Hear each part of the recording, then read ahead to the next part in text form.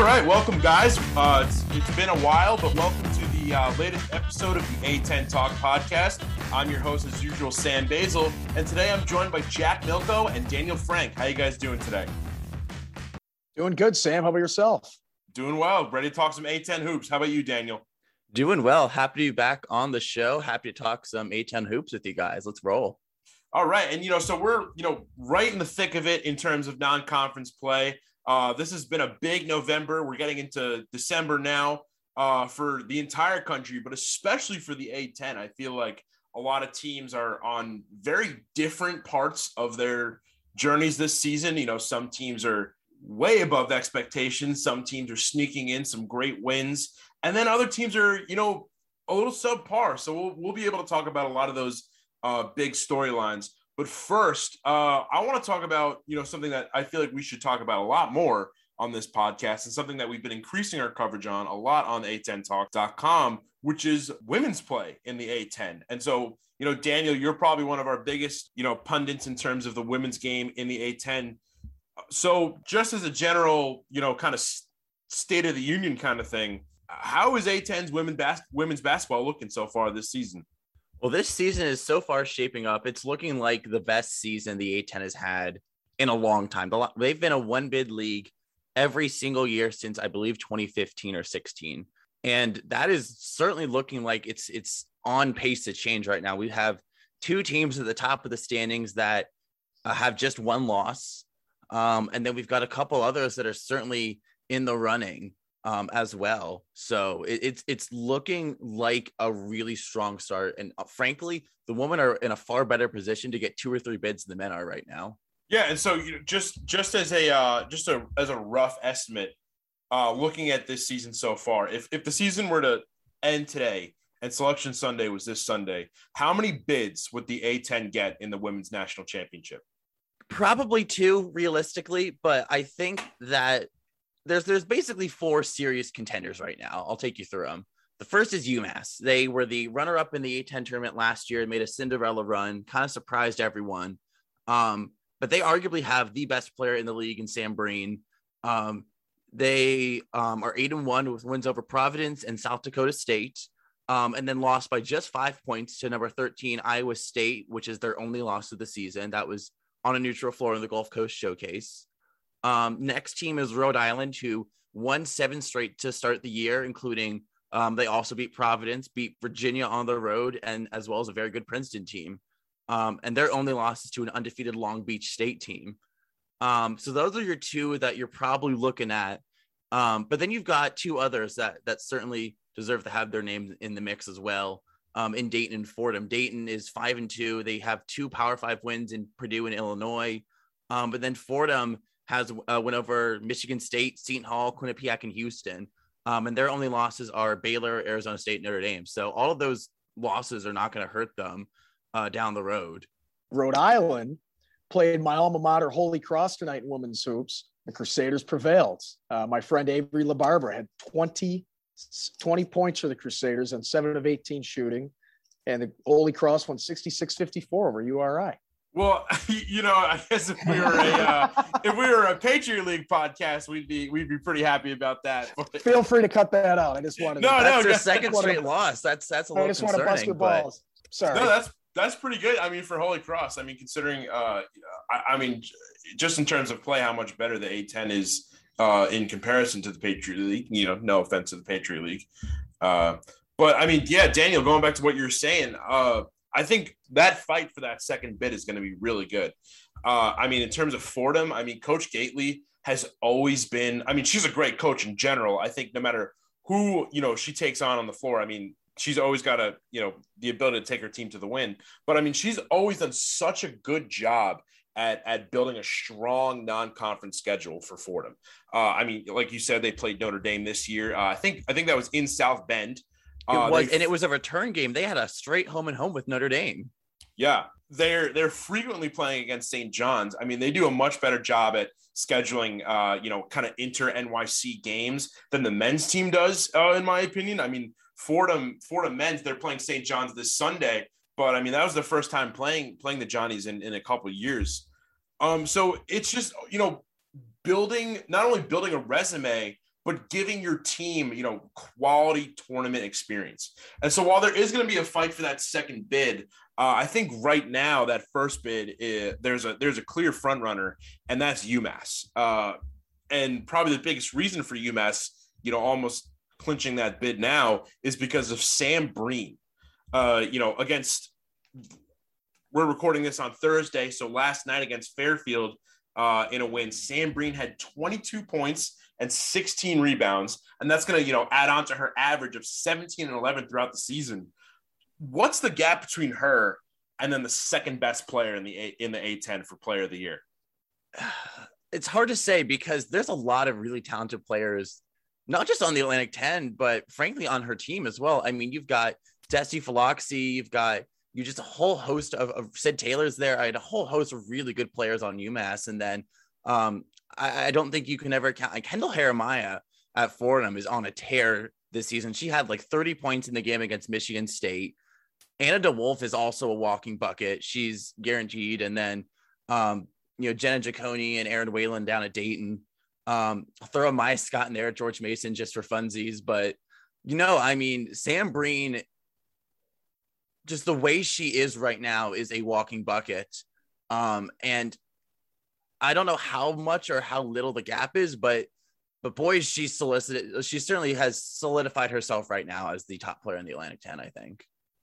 And, going down for the rest of the season, heading into conference play, what are some of the biggest non-conference women's games that you'll want fans to check out? I mean, for me, I think I'll have to go next Wednesday when UMass actually hosts BC in Amherst. But do you have any kind of picks? Yeah, I'm really curious on how Florida is going to respond with playing Dayton next week. I think that's going to be a really good yardstick for a lot of A10 teams. Florida is an interesting common denominator. They play 4 teams this year in the Atlantic 10.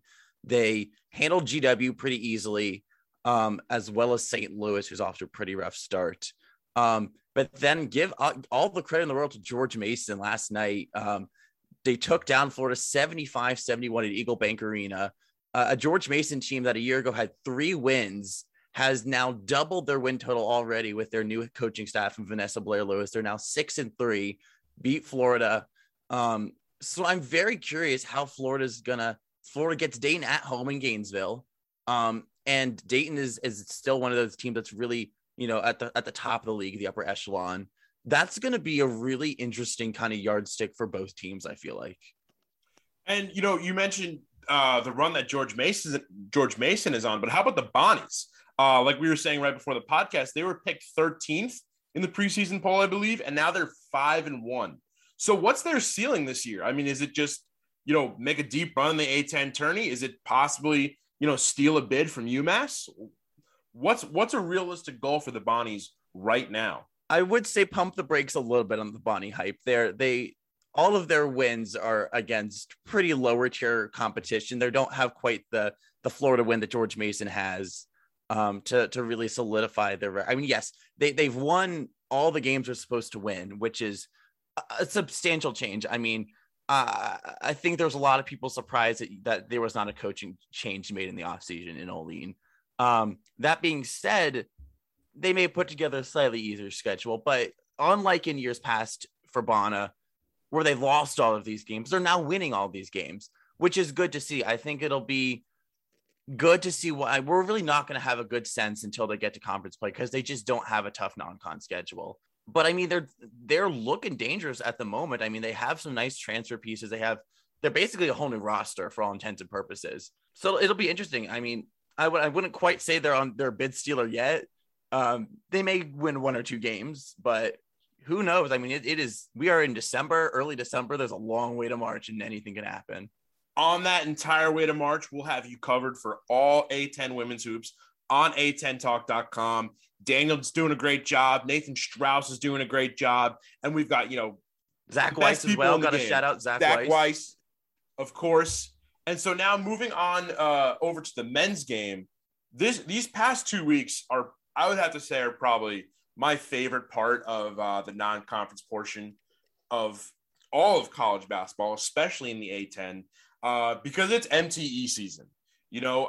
teams all around the country are flying down to Cancun, flying down to Orlando, Florida to play these awesome exhibition tournaments where we're really getting to see like how these schools will fare on a national stage. And maybe I might be overreacting, guys, but looking at how all the A10 teams played in their MTEs, I think the conference is in pretty good shape. How would you guys agree? Absolutely. I mean, we look at what the Bonnies just did in Charleston. They beat Boise State, Clemson, and then they dominated Marquette in the final.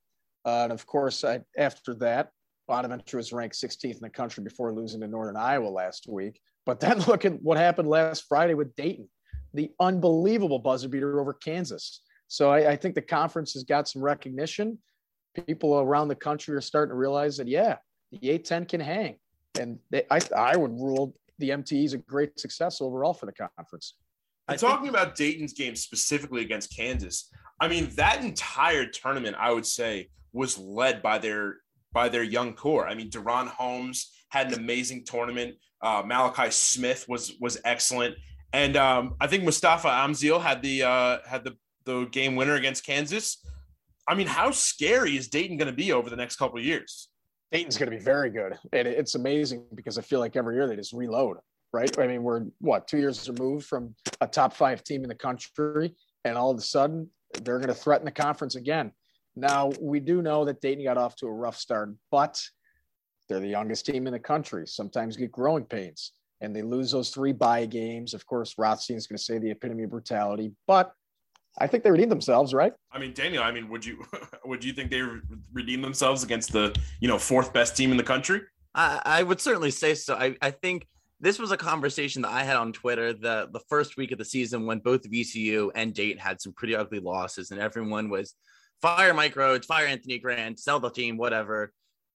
VCU, much like Dayton, I refuse to pronounce dead until it's like a villain in a movie. Unless you see them die on screen, they're probably not really dead. VCU absolutely had a rough start too.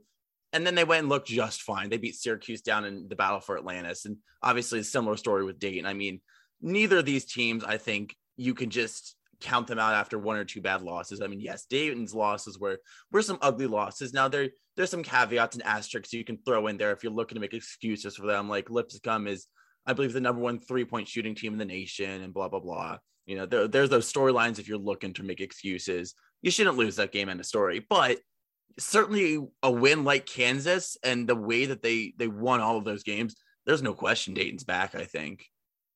And how great was that Dayton-Kansas game? Unbelievable. To have Dick Vitale on the call for that. Too. That was unbelievable. His call, and just to have Vitale's a great story as a whole this season. I mean, the motions he showed in that Gonzaga Duke game, and then just that is something that is going to be special. We don't know how much longer he's going to be around doing these games, and to have him on that Dayton call is something special for the Atlantic 10. Oh my God. Unbelievable. Speaking of the energy of these games at these MTEs, I mean, aside from just how well the Bonnies played overall in all 3 of their games, I think one thing that a lot of people were talking about on social media and even on TV was how well the Bonnies crowd traveled. From all the way from Olean, New York, if that's where the Bonnies really play, all the way down to, Charleston. I mean, what does that say about how riled up these fans are this year? It was unbelievable. And I guess what was really special, the second game against Clemson, right? Bonaventure, they're trailing 51-37, 13:30 to go. Ken Pom had it as a 9.2% win probability at that point. And I actually turned to one of my friends in the stands and I said, we might as well pack it in. I think it's over. But a few threes here and there, and Bona eventually went 10-12 in the second half, and the place just erupted. And to even further to your point, they're playing Clemson, which is in the state of South Carolina. It felt like Bonaventure was the home team. I could not believe the crowd. And in pure Bonaventure fashion, right? The alumni relations office did such a fantastic job in setting up a whole weekend around the tournament. 3 hours before the tip-off, we were at the Bay Street Beer Garden in Charleston, South Carolina. There must have been 1,500 Bonnies fans there, drinking beer, buying shirts, talking with everybody, so fired up about the team. And of course, last year with no fans, it was almost a reunion of sorts, right? And that was really my first time that I saw the Bonnies play in person since before the pandemic hit. And I also have another story about that weekend, which I think was awesome. And this really just embodies what Bonaventure is all about. So the Bay Street Beer Gardens in Charleston, big outdoor parking lot, great bar inside. And of course, at 4:00 on Sunday, before the championship game is at 7:30, pregame starts at 5. Father Ross says mass for all the Bonnie fans there. And then the pregame follows right after that. It was such a cool scene. Charleston was flooded in brown and white. I think West Virginia probably had the second most fans, but I thought for sure that the brown and white dominated Charleston. It was an unbelievable turnout. And so in about 2 weeks, you guys take on UConn at the Prudential Center. So if Bonnie's fans are willing to go all the way down to South Carolina, do you think there's a chance you can even beat out the UConn crowd in New Jersey? The pregame's already sold out.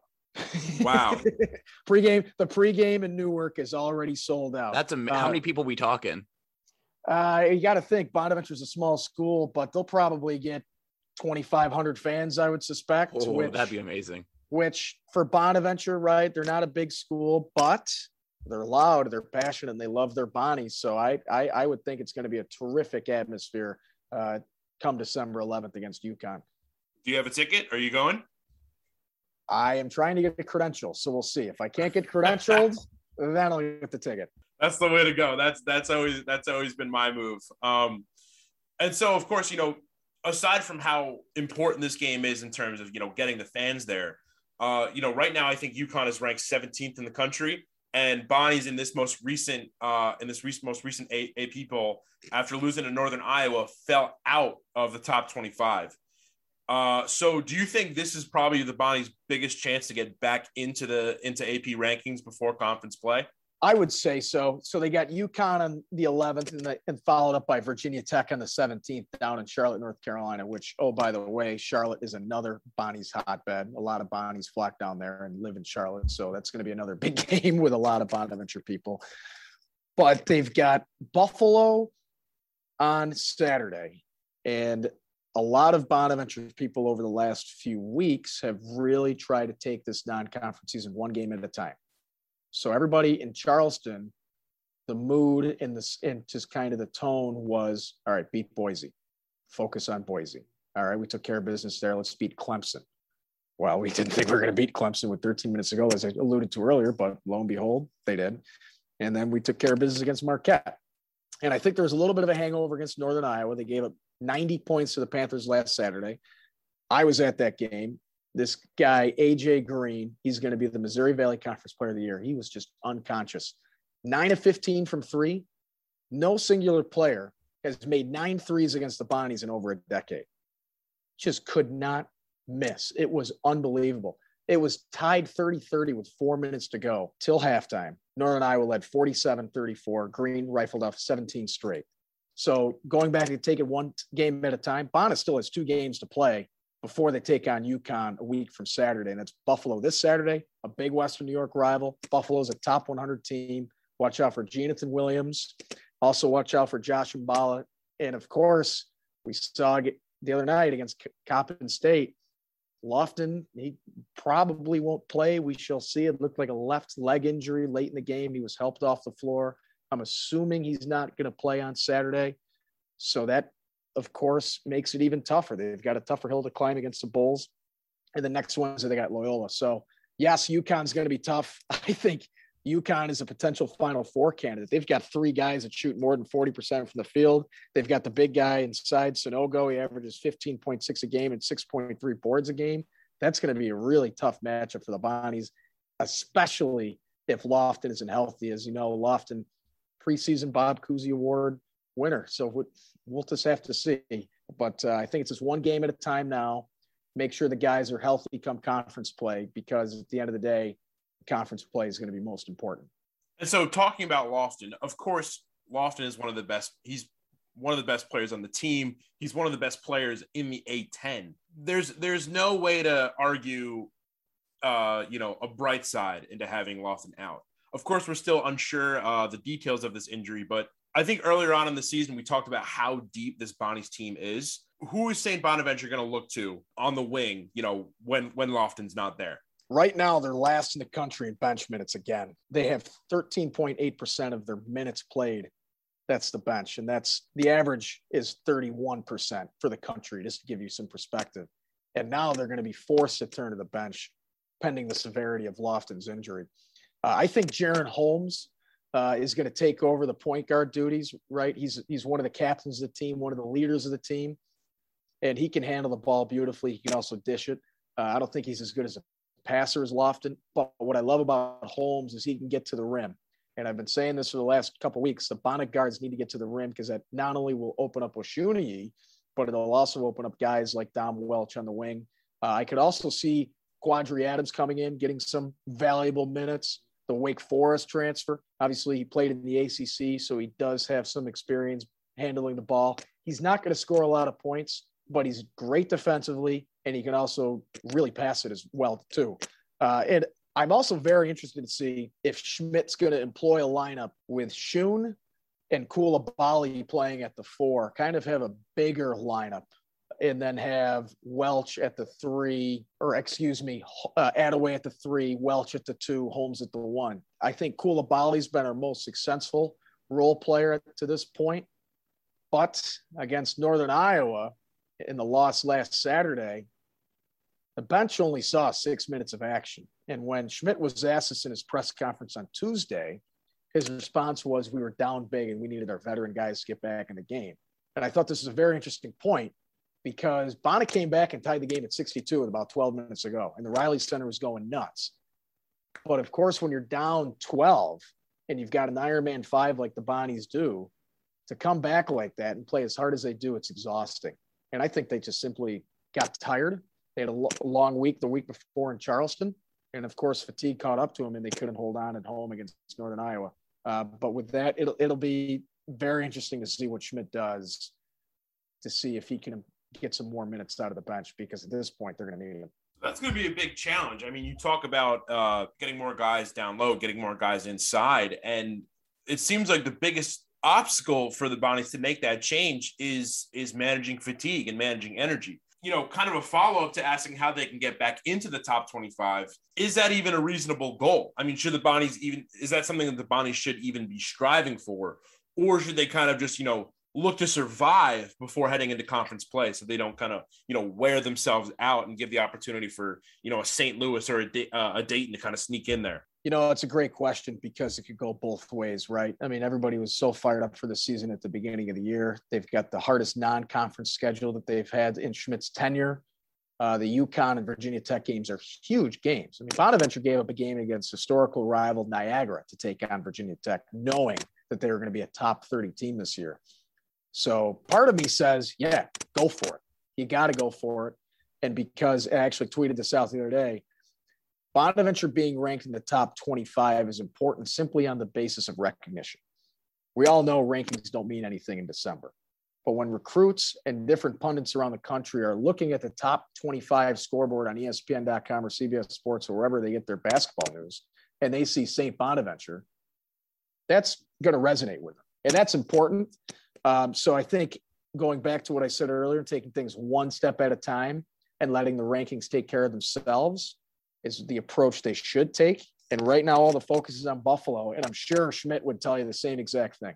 Yeah. I mean, you bring up a good point. It's kind of this answer that I've been kind of, fighting with myself for the entire day today leading up to the recording of this podcast. I mean, realistically, the top 25 in terms of basketball has no real bearing on your team's success moving forward. It's not like the college football playoff where you have to be ranked in the top 4. But like you said, I mean, it's important for recruits. It's important for getting bids for the rest of the A10. So, I mean, I guess we'll just have to wait and see. And before we move on Danny, you want to go for something right there? Yeah, if I could just jump into, I think it does matter tremendously to the fans. I think when George Mason beat Maryland, now this feels like a very long time ago as Mason's had 10 days off and coming off 4 straight losses. That was the first time that Mason had got a vote in the AP poll. They had one single vote. First time in over 10 years. that mattered to Mason fans. Like, they're not going to sniff that out the rest of the season after they went and lost all the games in South Dakota, but that meant something to Mason fans. And on a similar note too, GW, I think it was the year they won the NIT, I believe. I think it was after they beat Virginia, got ranked, and then they went and laid an egg and lost it to DePaul, and they had 1 week in the AP poll, and that was it. But that 1 week meant a lot to GW fans. It was the first time they'd been ranked since the 06 season, I think, if I'm not mistaken. And yes, absolutely. Rankings in December have no bearing on how you're necessarily going to do, but it really does mean a lot to the fans. And I would imagine the players as well from that standpoint.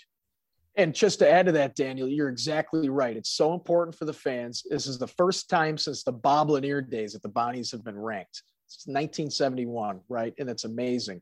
And to go back to my point, one game at a time, right? Next up is Buffalo. And I want to turn this over to you, Daniel, since you're a GW correspondent. Maceo Jack, a Buffalo native, is playing for the UB Bulls. What can you tell me about him? Maceo Jack is going to give you everything that he can on any given night. He was at GW for, I believe, 2.5 seasons, left midway through last season. His mother is actually the head women's basketball coach at Buffalo. So that's why I believe he went up there.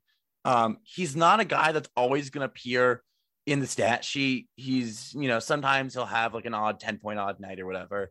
That's not usually his bread and butter necessarily. He's just a scrappy guy. He's going to be on the floor, diving for loose balls. Just a real heart guy you'd love to have on your roster. And a good defender as well. I would not be surprised to see if he's on, ball most of the game. Yeah. And of course, with Lofton's injury, and if he does not play, that just fills a void for the Bonnies even more, because that's a tough matchup. Jack is obviously a very, very good point guard. Absolutely. And again, he's someone that I think, he's obviously Atlantic 10 caliber, right? He started at GW. He was starting at GW when he transferred away. There were a lot of questions why someone that was starting transferred midseason. That's a whole nother conversation. But this is a guy that is, this is a guy that's a MAC level talent. He's an Atlantic 10 starter. And now he's on Buffalo. And I think that's going to be interesting matchup to watch. Actually, funny enough, talking about A10 talent in Buffalo, Ty Perry, who played at Fordham for 2 years, who transferred in this most recent offseason, is also at Buffalo. Not getting as many minutes as Maceo Jack, but I guess that's just me trying to slide Fordham into every conversation. But speaking of Fordham, I would just like to take a quick second to talk about their performance at the Gulf Coast Showcase last week. A 20-point win over Akron, a close loss to Delaware. I believe they lost by 10 points, and then a win over Rice in the third place game. I don't want to get too hasty, but I think Fordham. There's something really to be said about how Fordham has really been able to come together as a team, considering how many experienced guys are on that team in their first year with Fordham. In terms of what Coach Neptune's been talking about at post games, this team seems really hungry to win, considering it's the last chance for a lot of these guys. Darius Quisenberry is a graduate. Chuba Ohams is a graduate student. So not saying that they might steal a bid from anybody, but I think this team's got a lot of experience, and as long as they can work out kind of their 3-point shooting woes, I feel like they're really good at getting a good shot set up. But sometimes that shot's just not falling. And as long as they can figure that kind of situation out, I think they might be a pretty solid team in the A10 this year. Maybe a bit better than, that 6-12 preseason prediction that I gave them early on this season. And I think more to the point too, I think you can pencil Fordham as at their floor is 13th place, I think right now. I think unequivocally, there's at least 2 teams we can all agree on are worse than Fordham right now, which you probably have not been able to say for a while. And I mean no disrespect to Fordham in that regard. But Fordham is looking better than 2 teams right now. And there are certainly 2 teams that I think are worse. And that would be LaSalle and GW. And again, hate to say it about GW, but second straight loss that they took at home where they led by 8 or more at the half and then lost. Tough times in Foggy Bottom right now. And to go back to Fordham, I absolutely loved loved the hire of Kyle Neptune, right? Fordham finally hired a coach with New York City roots. He understands the New York City basketball scene. And oh, by the way, he's a Jay Wright guy. How do you not love the hire? I think Fordham could easily avoid the pillow fight this year for the first time in a long time and have their first game on Thursday of the A-10 tournament. So how's that for a hot take, gentlemen? I mean, I think I couldn't support that take more. I mean, I couldn't agree with you more that, I've never been more excited for Florida basketball than I have been this year under Kyle Neptune. And honestly, that excitement has not really wavered. There was a couple games where I don't really think they were playing up to their full potential. I think that game against Manhattan, they kind of let get away from themselves, and especially that game against Maryland Eastern Shore. But, they recognize that and they understand that, and they've accounted for those momentary lapses in their offense. And so finally, moving on to our final topic of the night, this next topic is kind of, maybe an investigative portion of the podcast. I mean, we're not going full true crime, but I figure we might as well, kind of dip our toes into it a little bit. And it's just a mystery to me of the Davidson Wildcats. I feel like whenever I'm watching non-conference A-10 basketball and even conference play, every time I flip on a Davidson game, I watch them and I think to myself, man, this team is so good. And not a lot of people are talking about it. I've always thought that they move the ball so well. Hyungjun Lee is having an amazing season so far. I think he's the leading scorer in the A-10 in terms of points per game. And of course, you've got Bob McKillop, the longest tenured coach in the conference that's been there for, 30 some odd years and shows no sign of slowing down. So I know you guys are more of a Bonnies and GW focused couple of guys, but am I overreacting or is Davidson, a legitimate contender in the A-10? Hard to say, truthfully. I mean, the level of competition they face has not been great. Their only top 100 opponent they faced was San Francisco. And they ended up losing that game. Really bizarre game that got down by a lot, came all the way back and lost by 5. Ken Palm lists that as a semi-away game. They're only they have 2 top 200 wins of their 5. Delaware's 147 and East Carolina's 167. So there's that. And their other wins are Penn 213, Robert Morris 291, Charlotte 235. Their remaining games until you get to conference play: 320 William & Mary, 159 Northeastern, 253 Radford, and then the obvious outlier here, 30th, the brand new to the Atlantic 10 Conference. Welcome to the Loyola Ramblers, Loyola Chicago. So, we'll have, that'll be a fun little teaser, if you will, appetizer for Loyola joining the Atlantic 10. But despite all of that, and the numbers not looking great, Davidson's 69th in Ken Palm, which is pretty nice. But in their offensive numbers, they're 41th in offensive adjusted efficiency. I mean, all the things that you associate and expect Davidson to be good at, this Davidson team looks good at. I mean, it's hard to write them off. I mean, Jack, what do you think? Talk to me. I completely agree. You can never write off Bob McKillop. Watching his offense is a thing of beauty. And over the last few years, especially with Kellen Grady, one of my best friends from college actually played with Kellen in high school. They won a state title together in Massachusetts. And so we had to watch Davidson all the time. And it's almost like watching college versions of Golden State. And to go back to your semi-away point against San Francisco, Davidson played San Francisco on Steph Curry's home floor at the Chase Center for that game. So it was pretty cool. It goes full circle for the Davidson Wildcats.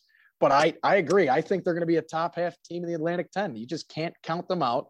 Lee is such a stud. I think he can score at all 3 levels. He's averaging close to 19 points per game. And he's going to give team fits, especially on their home floor. I feel like every time Bonaventure goes down to Davidson, it's always a tough game.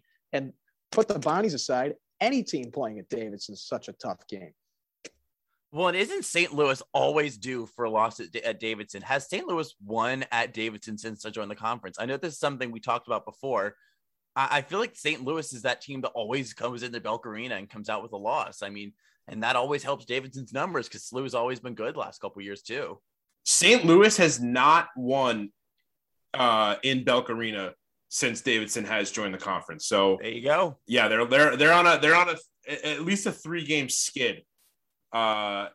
at Belk Arena right now. And I mean, I got to say too, I mean, out of the couple, other venues I've been to in the Atlantic 10, I mean, Chaifetz and Belk are probably two of the toughest arenas to play in the conference. I mean, it's just the energy in there is unmatched. And Jack, you had something to say there? Yeah, I was going to say the only time Bonaventure has won at Davidson, and this is going off the top of my head, was when Marcus Posley back in 2015 nailed a buzzer beater over Davidson. And of course, 3 days later, he followed that up with yet another buzzer beater to beat a top 25 ranked VCU team on a Saturday afternoon at the Riley Center. Wow. Yeah. So, I mean, I guess if the Atlantic 10 tournament was at Belk Arena, maybe they'd win every year.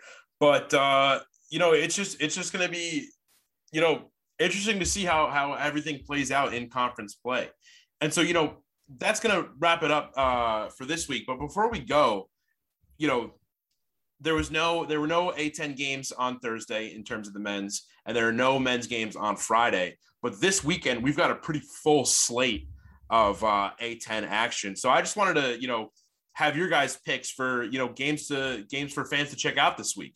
I mean, Jack, are you going to be checking out LaSalle taking on your Holy Cross? Absolutely. The LaSalle Explorers are hosting Brett Nelson and my alma mater, Holy Cross Crusaders. Holy Cross comes in at 2-6. LaSalle, of course, we've talked about, is kind of at the cellar of the Atlantic 10. I will be honest with you. This is an opportunity for LaSalle to pick up a win. Holy Cross has been struggling over the last few years. Brett Nelson's in his third year of the program. And as the former play-by-play guy for the Crusaders, my senior year, when I was in Worcester, the team went 3-29, and they haven't gotten much better since.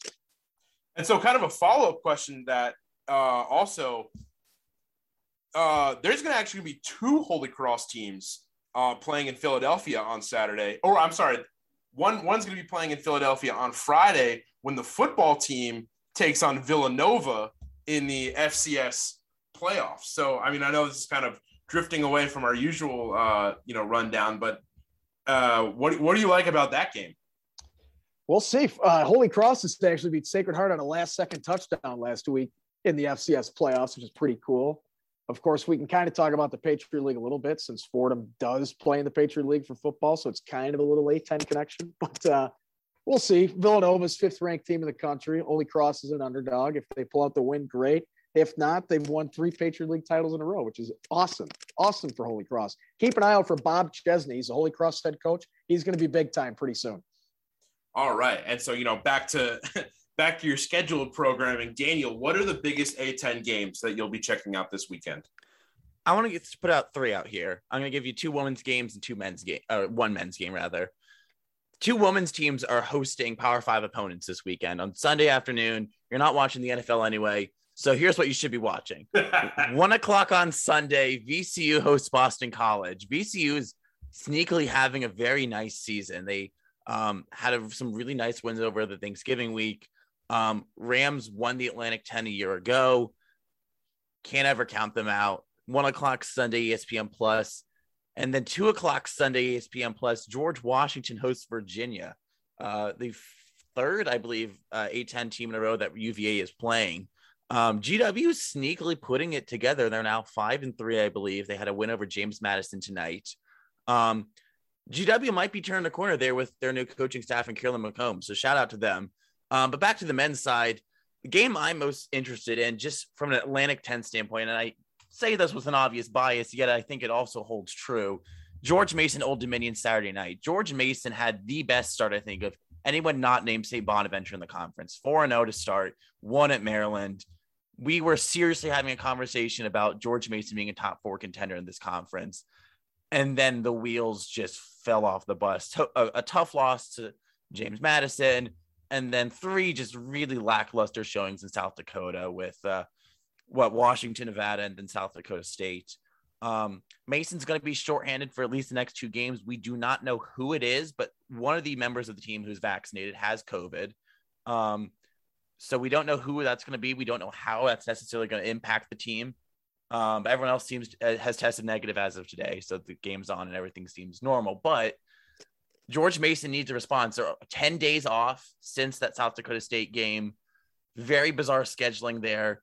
This is a must-have for Mason. If Mason has any shred of momentum left, they need to have this game against Old Dominion. Otherwise, 5 losses in a row is a tough pill to swallow. And I love that you mentioned Mason Old Dominion. It's a great in-state rivalry, right? 2 solid programs in the state of Virginia. And I want to give you 2 other big A-10 in-state games this weekend. Obviously, we talked about Bonaventure and Buffalo earlier, the battle for Western New York's top 2 teams. But we've already circled there. I'm going to go to the smallest state in the country, Rhode Island. They are playing Providence this weekend. It's appointment TV, CBS Sports Network, 2 p.m. Rhode Island starting 6-2 this year. Can they beat the Providence Friars of the Big East, who started off 7-1? It's a tough test. Do you think Rhodey can do it? I think so. I mean, I'm so glad you brought that one up too, because I was actually going to bring that one up as well. Maybe this might be a little bit biased because I work with some guys that go to Bryant University, but for a state that's so small and a state that just has with just 4 Division I athletic programs. They got Bryant, they've got Providence, they've got Rhodey, and they've got Brown. The basketball culture and the interstate rivalries between those 4 teams is unmatched. I mean, the energy in there is so insane, and I think it's something that because it's so small and it gets so little coverage that a lot of people really underestimate how big of a rivalry game that can be. So I'm glad you brought that one up. Also, George Mason, Old Dominion, in terms of, maybe kind of a speculation game in terms of another team that could join the A-10, as well as George Washington, Charlotte on Saturday. But outside of those, I guess my biggest game this weekend is going to have to be Fordham going to Queens to take on St. John's on Sunday. I think so far this might be Coach Neptune's biggest test. Testing the limit of his reputation as a New York guy. He's got New York connections. So let's see how he continues to do against some real, top tier New York basketball programs. I think he's 2-1 against NYC based teams so far this season. So let's see if he can make it 3-1. I want to know why WFUV and Fordham alumnus Mike Breen couldn't book the Garden for the Rams and the Johnnies. You got to play at Carnesecca Arena. What's up with that, Mike? Come on. You never know. I mean, I think, St. John's, funny enough that you say that, because Mike Breen was at the Fordham St. Francis game on Wednesday night. He made a quick appearance there, but I think it's more of St. John's. I think they save those MSG games, for the big guys, like Nova, Providence, all those teams that you're telling me Fordham's not a big guy. No, that's what I was about to say. It's like they save it for the lunacy. They save it for the games that no one's gonna watch, and they stick Fordham St. John's at Carnesecca Arena, where I got to take 3 trains and 2 buses to get to from Queens. I'm in the same borough right now as St. John's, and I got to take 4 buses, 3 trains. It's ridiculous. But I mean, if you want to hear me rant about public transportation, maybe just follow me on Twitter and I'll save that so I don't have to waste your guys' time on the A10 Talk podcast.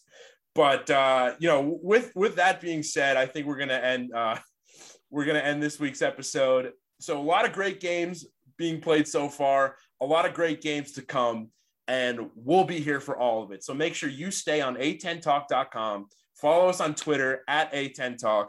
Follow myself, Sam Basil, Jack Milko, Daniel Frank, and all of our great contributors to, one of the best websites for one of the best conferences in the NCAA. So have a good night, everyone.